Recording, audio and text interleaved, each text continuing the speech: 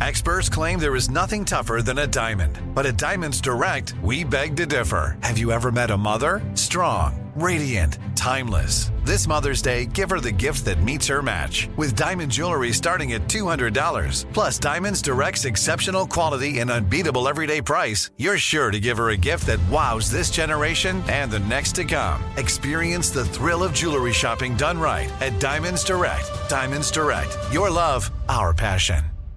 Enjoy all your favorite sports like never before at BetMGM. Signing up and playing is so easy. Simply sign up using code Buckeye and receive up to $1,500 back in bonus bets if you don't win your first bet. When you register with BetMGM, you can get instant access to a variety of parlay selection features, live betting options, and the best daily promotions in the business. And with BetMGM at your fingertips, every play and every game matter more than ever. Place your moneyline, prop, and parlay bets with the king of sportsbooks today. Sign up using code Buckeye and receive up to $1,500 back in bonus bets if you don't win your first bet. That's right, up to $1,500. Again, sign up using code Buckeye and receive up to $1,500 back in bonus bets if you don't win your first bet. BetMGM and GameSense remind you to play responsibly. 21 plus and present in Ohio. Subject to eligibility requirements. Rewards are non-withdrawable bonus bets that expire in 7 days. Gambling problem? Call 1-800-GAMBLER in partnership with MGM Northfield Park. That's 1-800-GAMBLER.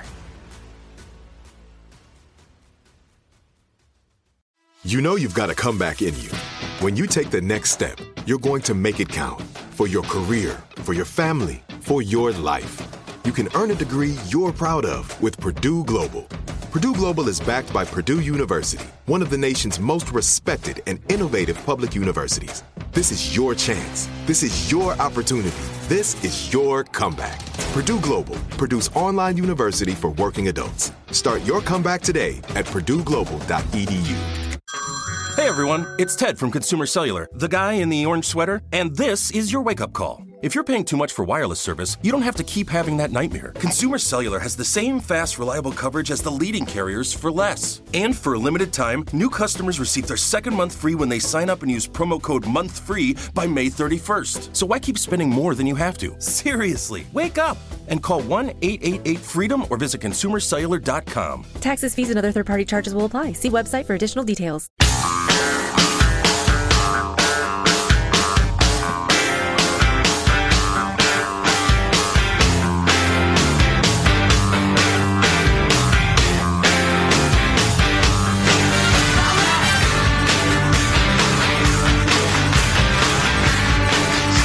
Several plants so far.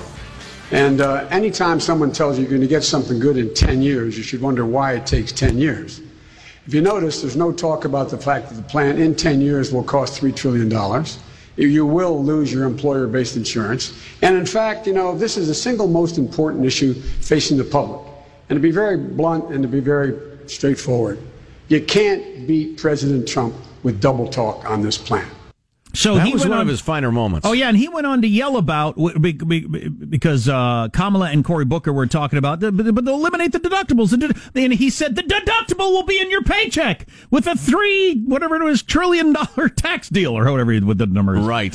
He said, the deductible will be in your paycheck. It'll be coming out of your paycheck. That's where your deductible would be. Your taxes are going to be so high. And I thought that's going to resonate with a lot of people. Yeah, he kind of stumbled and fumbled over that, which was too bad because I thought it was a good moment for him. But he's definitely on the right side of, I think, most people, most Democrats, let alone most of the country. So listen, I want to talk health care jabbering in the debate with Craig Gottwals. Craig, the health care guru, an attorney at law and benefit consultant. I want to get to that, but I do not want to bury the lead. I want to talk about the policy announced, or it's being pursued by the Trump administration that came out yesterday, I guess, because there are two things that I, as a non-expert, think are seriously wrong with American healthcare. Number one, there's a lack of transparency. Nobody has any idea how much anything costs. And number two, there's so many people between the consumer and the provider, the buyer and the seller. And Craig Gottwals joins us now. Craig, how are you, sir?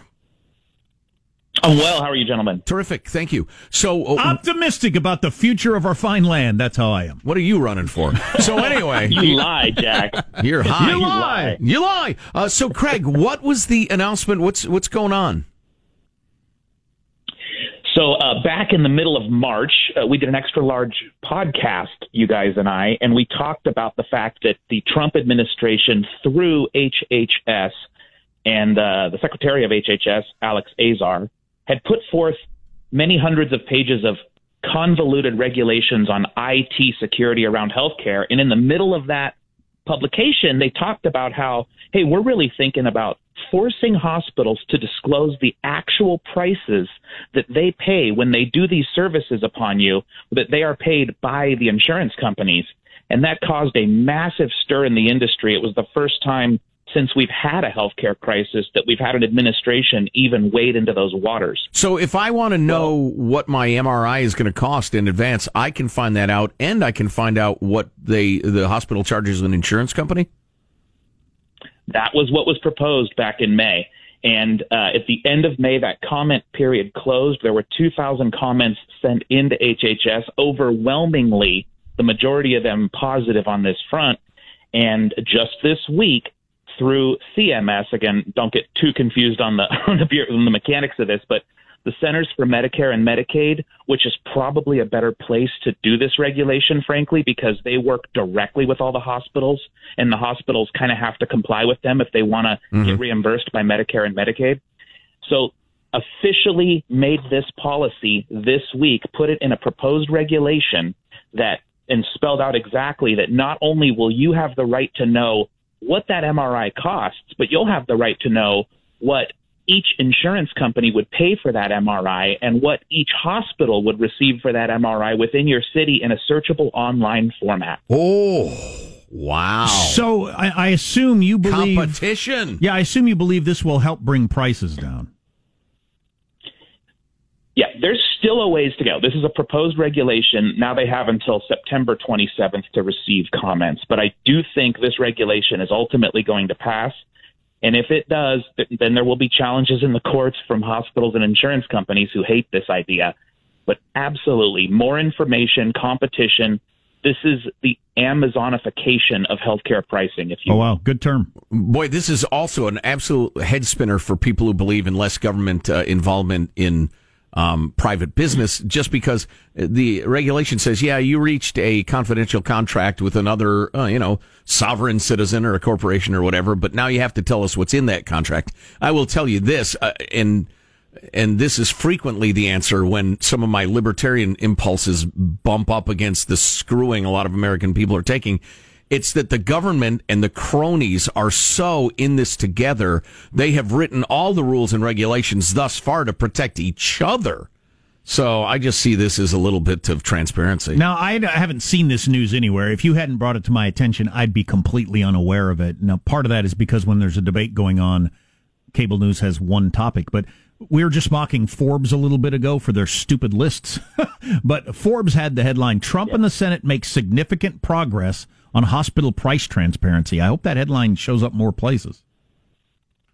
Yeah, and far be it from me to defend Forbes across the board, but the author of this particular piece, Avik Roy, is he's one of the top 5 healthcare minds in the country. So this is not coming from their clickbait list department. Right. Well, and during these times of fevered partisanship, and we're in an election cycle, which now describes all the time, the mainstream media is not going to give any credit to the Trump administration until it becomes absolutely unavoidable. No, and this is going to be a problem. This is going to be a problem for them too, Joe, because not only is this moving through CMS and HHS and likely to become a regulation this fall, but in addition to that, it passed a Senate committee. So this is going to go to the full Senate, where it's also likely to pass. And then the House is going to have to decide this fall, do we want to do something that we've said we want to do all of our careers as Democrats, or are we going to fight this just on the basis of politics? Oh, wow. What would you guess? Craig Gottwals, Craig the healthcare guru, is on the line. This could be a step forward. Hey, Craig, just give us like 30 seconds, if you can, on the other issue that's just killing Americans financially in terms of healthcare, and that's pharmaceutical prices. I've heard something about soon we'll be able to buy Canadian pharmaceuticals for a fraction of the price. What's happening? Yes, we're also in the early stages on that, but that's HHS and Alex Azar, who's come out with a proposed idea saying, look, we're going to be able to have patients buy at least some pharmaceuticals from Canada. Now, again, the big headline here is, for the first time since we've had a healthcare crisis and pricing on health insurance, we have an administration who's willing to go there. And who doesn't give a damn about the lobbyists. That's right, because, again, this ticks off big pharma, big hospitals, and big insurance. And they're willing to go there. Now, Canada has come out and said, geez, we don't know if we can support that kind of volume. And some people have come out and said, oh, that might not be safe, which you guys know is a crock. But right, please. Again, big deal, big deal. Interesting. Well, Canada, come on, mount your moose and throw on your Mountie hat and get to work cranking out drugs. Well, since we got you on the line, we got to get a minute or so the last couple of nights of healthcare talk since it dominated the debate. What are your thoughts? How many heavy objects have you thrown at your television? Yeah, as you guys know, how many glasses of whiskey during the debates, and I'm ranting at you two. So look, they're all lying to you. You know what? Delaney and Bennett are the closest to the truth on what's going on. If you've watched these debates, and they're saying, look, guys, this is insane. We can't just go straight to single payer. Nobody wants that. We'll bankrupt the system, et cetera. Now, with that said, though, they're all lying to you, because there's three categories here, right? There's the Biden category that says, hey, let's keep Obamacare and bolster it. There's the Sanders category that says, let's just go straight to Medicare for all. And then there's kind of the more slow Obamacare strategy by Bennett and Delaney that says, let's just put the brakes on everything, guys. This is insane. But they're all lying to you, because every single one of their proposals ends up in socialized medicine, and it does not end up in Medicare for all. It ends up in Medicaid for all. But they never want to say that to you. Why? Because Medicaid is more affordable. It's what we could actually probably get to if the socialists have their way. And it's horrific. It means less doctors. It means less hospitals. It means lower payments. It means a brain drain out of that world. And we're going to be in something that looks something more like the VA than Medicare. The reason we can't afford Medicare is it's expensive. We use it for oldsters. People pay into it all their lives. We don't have the budget to do Medicare for all. This ends up in Medicaid for all. And one more thing, you've talked about this on the show before. We should mention it again because it comes up over and over again in these debates. The idea of healthcare being a right. What's the problem with healthcare being a right? Oh, yeah. Healthcare is not a right. You cannot have a, quote, right that is something that compels a doctor, another human being, to do work on you for a price you state. And that's what Medicare and Medicaid do. They say, this is the reimbursement.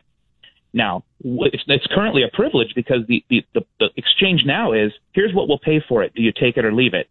Once you make this a, quote, right, how do you compel healthcare providers to do services upon you for a price dictated by the government that they have no control over? That's not a right. Is there another right, and not the stupid, modern idea of I have a right to this or that? I mean, an actual human right that requires another human being to do something. Can you think of one?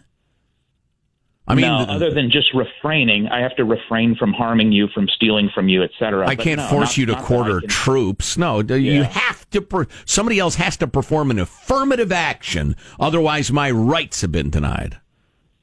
That's exactly right. Yeah. Okay. That's an interesting point. Now, listen, and this matters because those who would change societies, to my mind, for the worse, they change language. And Orwell, of course, was the super genius who spelled this out most effectively in the 20th century.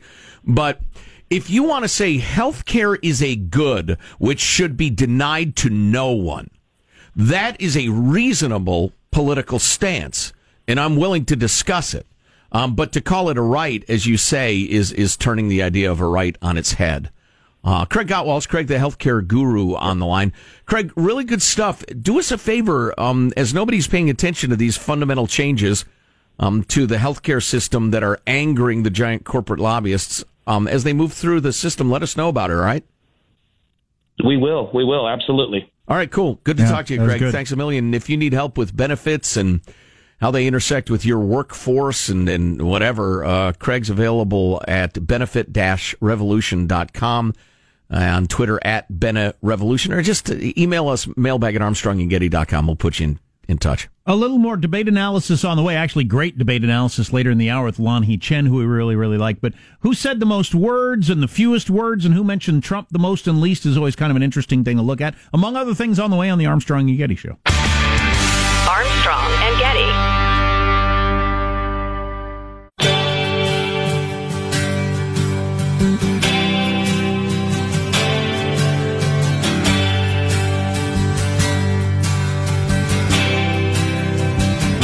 The Armstrong and Getty Show. Well, I'm running down the road trying to loosen my load. I got 7 women on. I got some stats for you. Who said the most words? Who mentioned Trump the most? That's sort of stuff from the debate last night. Oh, that's always fun. I'm always surprised at the most words stuff. A couple of political things that are happening right now that aren't debate-wise. Something AOC said, something Trump said. Worth noting. Oh, I haven't heard about old AOC for a couple of days. It's odd. You're about There's to. been a drought. You're about to. Oh, goody. But first, she had them real tries. Yeah, she got him. Oh, man. She got him. Oh, she got him. Whatever that means. Do we do it again, day 2? The late night joke off? Which is generally a letdown. If it were only a letdown, it would be all right. It's usually a punch to the solar plexus of my soul. So here are a handful of the late night hosts. Who is advising you? Yeah, Jack.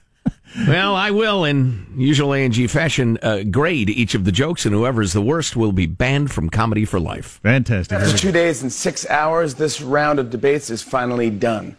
It was actually a nice change of pace. Usually when people watch 6 hours of CNN, it means their flight was canceled. The second of 2 debates this week on CNN. The lineup tonight was Biden, Harris, Booker, Castro, Yang, Gabbard, Maynard, and Hartley. The last 2 names I made up, but did you notice? No, just barely. This evening, of course, was the second straight night of Democratic debates on CNN. There were 10 more candidates tonight, including current frontrunner Joe Biden.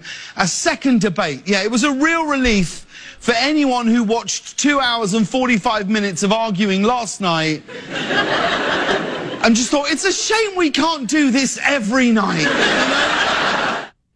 Well, ladies and gentlemen, the grades are in. Fallon with a D+. I like the shot at CNN, though. Appreciate that. That it's only on in airports? Yeah. You know what? You're right. There is an appeal system. C.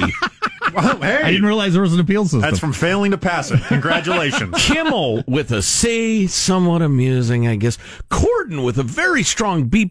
Now, keep in mind, he has deducted a full letter grade for being a foreigner and taking comedy jobs Americans could do. Go back to where you came from, Corden. But that still puts him at a C+, making him the winner. Fallon and Kimmel, we'll let him hang around for a while. But we're watching you. So this is kind of interesting. Looking at the words spoken broken down over 2 nights of the debates, it was much more even on night 1.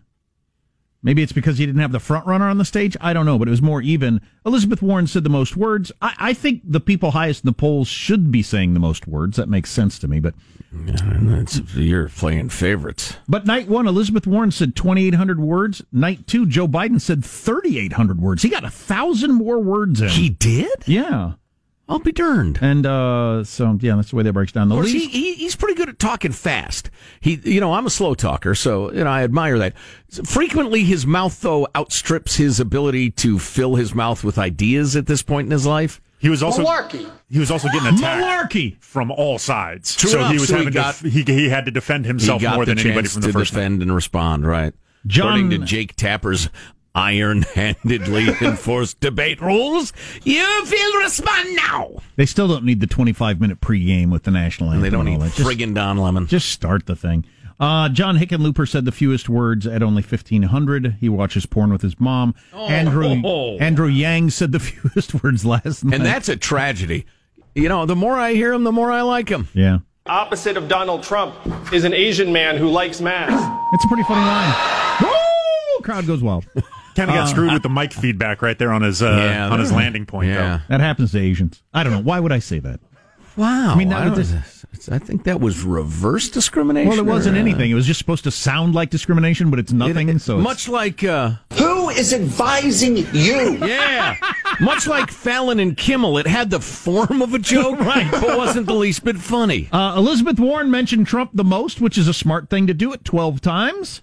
Followed by Bennett, Booker, Gillibrand, Bullock, all 10 times. Bennett last night is getting some good marks. Yeah. A lot of people talking about he did well. Marshall's got his news on the way. Give me one word, Marshall. Kamala Harris. Oh, there you go. Words. That's one name. Honorary one word. It'll do. And Lan Hee Chen, who we love as an analyst, coming up.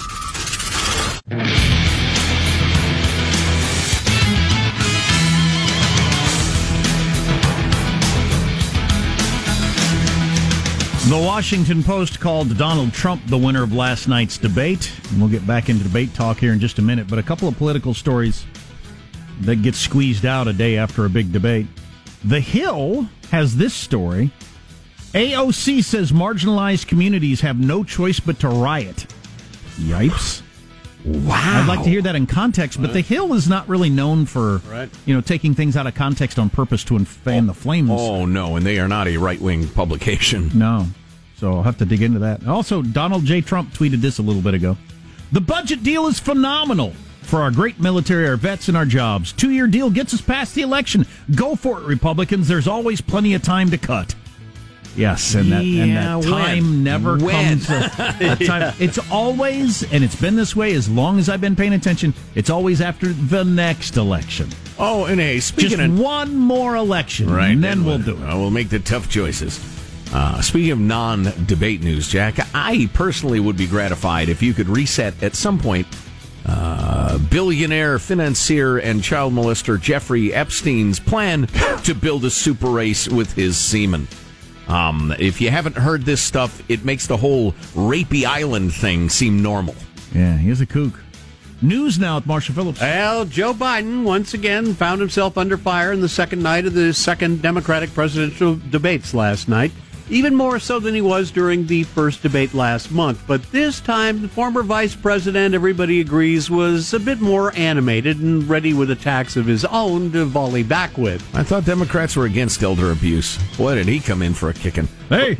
But a lot of observers thought the biggest punch of the night wasn't landed against Biden, but against Kamala Harris, when little-known Representative Tulsi Gabbard She's known by heterosexual males, but go on. Slammed the former California district attorney's record as a prosecutor. She put over 1,500 people in jail for marijuana violations and then laughed about it when she was asked if she ever smoked marijuana. She blocked evidence. That would have freed an innocent man from death row until the courts forced her to do so. She kept people in prison beyond their sentences to use them as cheap labor for the state of California. And she fought to keep cash bail system in place that impacts poor people in the worst kind of way. Now, Kamala Harris responded. She was saying she was doing her job and she was proud of the job she did. After the whole debate wrapped up, though, Kamala was asked about Tulsi's attack. Well, I mean, listen, this is going to sound immodest, but I'm obviously a top-tier candidate, and so I did expect that I would be on the stage and take hits tonight because there are a lot of people that are trying to make the stage for the next debate.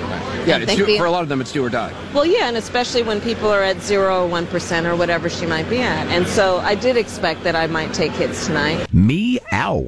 There you go. Yeah, I want to ask Lan Hee Chen about this, just the strategy. So people that would take on a de Blasio, why would you waste any of your breath on that? Is it just to get coverage by being mean? Or just state your position so people hear, oh, you're for this. Because there's no advantage to taking on a 1% or 0% candidate. Right. You don't need to climb over them. Right. They're not going to be the nominee. So I don't know what the strategy is there. Well, and you're also bringing them down a notch, but there's no guarantee that you will then be the one who vaults past them. Yeah. So the Washington Post said Trump was the winner last night and had this headline, Facing Trump, Democrats turn on another president, Obama. The headline really is that they spent half or more of the debate beating up Obama-era policies. and blaming Joe Biden for them, with Barack Obama having a 97% approval rating among Democrats. Right. And Obamacare having about an 85% approval rating. The Obama era, which was 1963 through 71. No, it was 2 years ago! And we had Daniel Milbank on yesterday from the Washington Post, but his headline today was, Joe Biden was brilliantly and gloriously adequate. He might have helped people who were a little scared. Oh, I don't know if he can do this or not.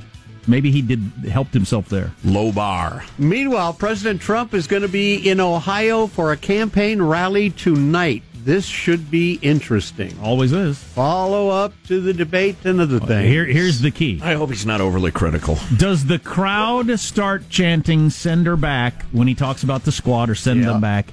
Does he allow it? Does he step back? Does he encourage it? Does he start it? Who knows? Does he move on from that? Does he have a new riff? I don't know.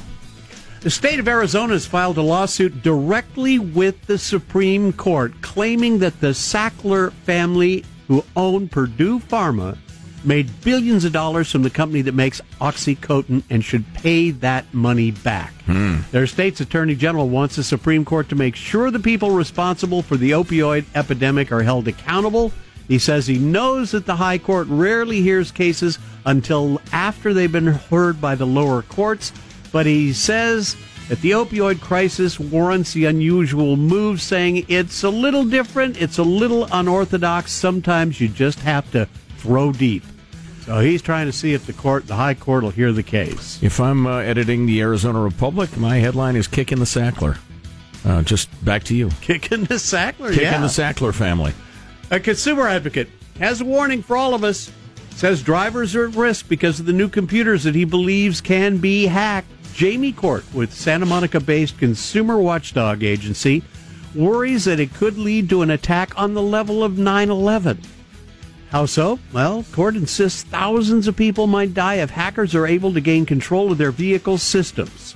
He's pointing to the fact that millions of internet-connected cars are hitting the market. It's interesting, the idea of the old the murder mysteries, back in the day on TV, the angry brake husband line being cut. cuts the brake line on his wife's car. Right. And so now it'd just be hack into the computer. Yep. Set it up and drive into a tree. Doable? I don't know. Does that exist? Is this guy just looking for publicity? I don't know why it couldn't. It's doable. There have been demonstrations. Right. Now, these are generally not cars that are already available for public consumption. They're kind of, you think of your concept cars at your auto shows, things that are, they're messing around with this technology. But there have been demonstrations of somebody standing off the side with a laptop. You're like, okay, now your hazards are on. All right, now you're accelerating. I don't have any idea what I'm talking about, but I guarantee it's doable. I mean, if it's a computer hooked up to the internet and it's going to be a self-driving car, obviously somebody could hack it and make it do whatever the hell it wanted to do. Those cars, I could see that. Yeah. These are cars that are in the works, and they're going to be hitting the market really soon. If they can hack in and change the radio station, change it to the Armstrong and Getty show. But can they actually brake and accelerate and stuff like that? I don't know. Or just make your car turn really sharp this way all of a sudden. Oh, that'd be huge. Anyway, that's your news. I'm Marshall Phillips, the Armstrong and Getty Show, the conscience of the nation. Lan He-Chen is not some cable news talking head dope. He's prepped major candidates for debates. He's watched the polls afterwards. He knows how this stuff actually works, and he's been checking out the Democratic debates. Can't wait to talk to Lan He-Chen next. Armstrong and Getty.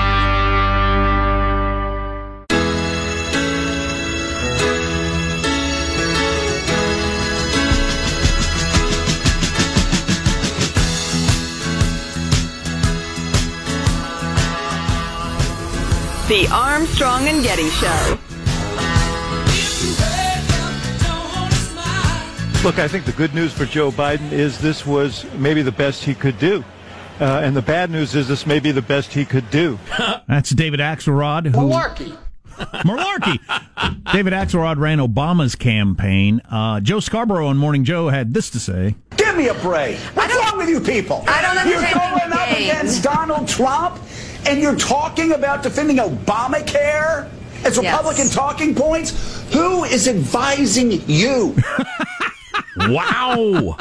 A lot of beating up on Obama-era policies on the debate stage last night. Well, they're going after that 3% of Democrats that didn't like Barack Obama. Exactly. Finally, they get the pummeling they deserve.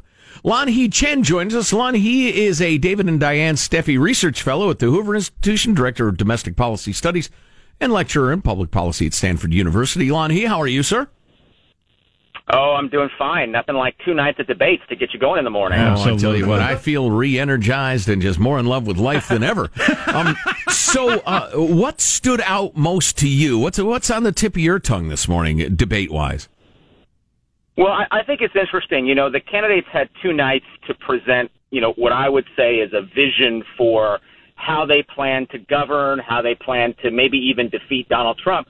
And instead, especially last night, they really spent their time attacking one another. I thought last night was really interesting because everyone's coming after Joe Biden, then Kamala Harris gets attacked, and then kind of inexplicably, Joe Biden attacks Cory Booker. And it was just a very bizarre confluence of events. When I thought it was going to be a much more substantive conversation, I really thought it was a lot more of a scrum. And I don't know that's going to serve the Democrats well in the long run. So I thought it was a little puzzling from that perspective. Well, do you blame the candidates, or a lot of people are blaming CNN? They're taking a beating from MSNBC, and the Washington Post has a whole column about that. What's with this pitting them against each other? Every question is set up she said something bad about you, you said something bad about her. Now you argue. I mean, what is that? Well, here's my thing. The first rule in politics is you don't answer the question. Gotcha. Right? So you don't have to take the bait. I mean, why these guys take the bait, and it's like, oh, well, Joe Biden said this about you. Oh, great, I'm going to attack Joe Biden. The reality is that the person who I thought had the most to lose last night was Joe Biden. And I know the conventional wisdom is, well, okay, look, he didn't do that badly.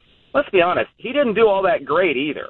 I mean, if you watch that debate and you see Joe Biden punching down at Cory Booker, the first rule that we always use with candidates in debate preparation, and I've been in dozens of these meetings, is you don't punch down. If you're the front runner, why do you punch down? And so in my mind, for Joe Biden last night, it may have been a better performance than the first time he went out there, but gosh, if that's the best he can do, I think his campaign's in trouble. Well, boy, you and I are some of the few people saying that. I didn't think he was very impressive, but he did avoid disaster. You mentioned substance and policy, and I've advocated for more of that in my whole life, and I finally got it the last couple of nights, and I found myself just mystified and bored by the endless recitation of the minor differences between various people's healthcare policies. I like substance, but how did it strike you? Yeah, I thought the healthcare discussion dived into the weeds quite quickly. I mean, look, the reality is that there are very stark differences between what someone like Joe Biden and what someone like Kamala Harris want to do with healthcare. And they could have made those things abundantly clear, while at the same time, by the way, pointing out the differences between what they want to do and what they allege Republicans want to do. But instead, they were talking about this percentage of people and that percentage of people and this element of the plan and that element of the plan. So I did think they get lost in the weeds really quickly. And there I do blame the moderators a little bit. I think the moderators could have jumped in and tried to pull them out of the weeds. But you're right. I think the conversation got way more specific than most Americans cared to hear about, even those who like policy. I know we talked about this before the first debate started. How much do these debates matter? There's not a lot of data to show that they move the needle much, that the polls move much, maybe for a day or two, but they kind of settle back. Right. There are a couple of examples of people... when Rick Perry couldn't name, the main departments, I think that really damaged him. But there are very few examples. And then I saw an article today, laundry listing all of the times Hillary Clinton has won a debate. Like practically every debate she's ever been in, she won. She's had like one gaffe in her entire career, yet she lost repeatedly running for president. Right. So what do they matter? Well, I think you raise a very good point, which is what generally happens with these debates is they create temporary changes and temporary shifts in how voters view various candidates. But they don't have lasting changes necessarily in the scope and the nature of the race. Now, what they can do is in this situation, they can create sort of a buzz around a candidate who maybe nobody was paying attention to. So Julian Castro got his 5 minutes of fame out of the first debate. In the second debate, you could argue that there were others potentially like Cory Booker who may have benefited. But in the long run, I'm not really convinced the debates matter a whole ton in terms of the atmospherics of the race and where things are headed. Biden's still going to be the front runner. You're still going to have a pack of 3 or 4 that are in that next group that are nipping at his heels. And I don't think that changes very much. When it could change potentially is when we get down to 2 or 3 people in the debates. Then if someone has a very good performance or a very bad performance, it could affect things. But for now, at least, I do think it's steady as she goes. Lanhee Chen is with the Hoover Institution and Stanford University. Listen, I'm going to make a number of very wobbly assumptions and leap right to Biden versus Donald J. Trump on stage, debating. Trump's going to go mean. Biden is going to try to be the aw shucks everyman. How do you see that playing out? Any idea? Well, here's the thing. I mean, Trump is very, very skilled in these debate contexts, and I just don't think that people realize that he is able to use elements of his rhetoric, elements of his record as president. I think he's going to use that very effectively. I think Biden, if anything, in the last couple of debates has shown that he's just a step slower than he was. The last time I really remember him on the debate stage, obviously, was in 2012 when he was in that VP debate against Paul Ryan. I think that's the last time he debated before this. That's cycle. 7 years ago. Yeah, it's 7 years ago. And what you realize is if you go, I would encourage people, go back and watch some of that tape. The Joe Biden from 7 years ago, very different than the Joe Biden that we've seen in the last 2 debates. And I do think he's gotten a step slower. And I wonder what it's going to look like when he's debating Trump, because I think Trump is going to be relatively nimble, relatively agile, and Biden may be able to counterpunch, but is he going to be able to do it effectively? I'm just not sure. I'm convinced, based on what I've seen the last 2 nights, or the last 2 debates, that he's going to be a great counterpuncher. And I think that you've got to be a great counterpuncher, and you've got to be able to think about ways to put Trump on the defensive if you're going to go up against it. I'm just not sure Biden can do that. If you were advising Kamala Harris, prepping her, what would you say about last night's debate performance or her performances in general? Yeah, I think she's been fine. I think that her problem is that at some point her rejoinder was always, well, those are Republican talking points. Yeah. And it's like, yeah, they're Republican talking points, but there's some truth to the matter. In other words, when Republicans say your plan is going to kick hundreds of millions of people off their health insurance, you got to have an answer for that, right? You got to be able to tell us why it is that your plan's not going to decimate private health insurance. It will, by the way. You got to be able to tell us why your criminal justice record as DA doesn't square now with what you're saying you want to do as president. You've got to be able to answer these kinds of tough questions without sort of going to, well, they're just Republican talking points. And I think for now, it's an interesting line. People in the crowd like it, but it's going to get old. So she's going to have to really have a substantive set of responses to some of these challenges. And I think she's got to better articulate what her theory of the case is. Why is it that she thinks she can beat Donald Trump? Why is it that she thinks she's got a better vision for America? And that hasn't really come through in the last 2 debates. I saw her pretty low in a likability poll the other day. She needs to come up with a second tone. She has one tone, and if she aggrieved, angry, self-righteous. Sometimes I see stuff where she's like at a coffee shop or something talking to people, and she's got kind of this giggly schoolgirl thing going that's very appealing. But on the stage, it's just always the same tone. Well, listen to Jack, the sexism. You want her in a schoolgirl outfit or what? I'm shocked by this. Sorry, Lonnie, go ahead. No, I was going to say, I think it is a little bit of a problem for her in that she doesn't seem to have multiple gears, as it were. And to be effective in a campaign, you really need to have that nuance and be able to shift into different gears at different times. So we'll have to see if she develops that as the campaign goes on. Hey, Lonnie, who among the third tier people, the 1 to 2%ers, has impressed you lately? Okay, so I'll say this. I thought the first night, Steve Bullock, the governor of Montana, was actually quite effective. Yeah. Because his case is, look, I'm the only Democrat up here who's won in a state that Trump won. That's pretty darn compelling. Sure. I mean, if I'm a Democrat who wants electability, why not go for a guy who's been a governor, who's got some good plans that seem relatively reasonable, who has got some progressive streaks? why not go for a guy like that? So Bullock has been good, and by the same token, Bennett, the senator from Colorado last night, I thought did a great job of going up against the more liberal policies, particularly that I thought he was pretty effective. Right, but he's got a voice like a cartoon bear, Lonnie, so that's going to hurt him. Hey, listen, that's going to be a problem. We'd love to talk to you all day. We're out of time, but Lanhee Chen of the Hoover Institution, Stanford University, it's always great to talk to you, and we'll talk again soon. Thanks, guys. Have a good one. Our pleasure. Sean, do your Governor Bennett voice. Oh, hi. I think we should just all get together and have a nice picnic. He does sound like a cartoon bear. Ding! Isn't this great, everybody? The real lesson is the friends we made along the way. That's great. Now let's have a delicious picnic. Yeah, he can't help it. It's just how I sound. You're not going to get this analysis on CNN. No, you're not. Armstrong and Getty.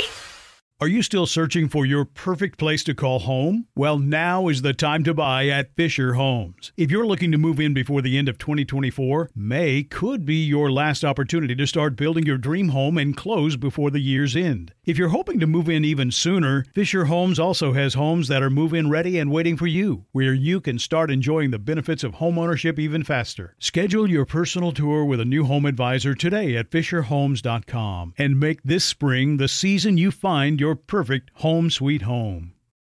If a new house is on your wish list in the next 5 years, grow your savings faster and experience your dreams with an Ohio Homebuyer Plus account from Kemba Financial Credit Union. A savings account specifically designed to save for a new home, where you can earn 7% APY, a $500 matching bonus, and a $1,500 mortgage closing cost credit. Learn more at Kemba.org. Offer expires March 31st, 2025. APY equals annual percentage yield. Restrictions apply. NMLS 292230. Equal housing lender. Federally insured by NCUA. It is Ryan here, and I have a question for you. What do you do when you win?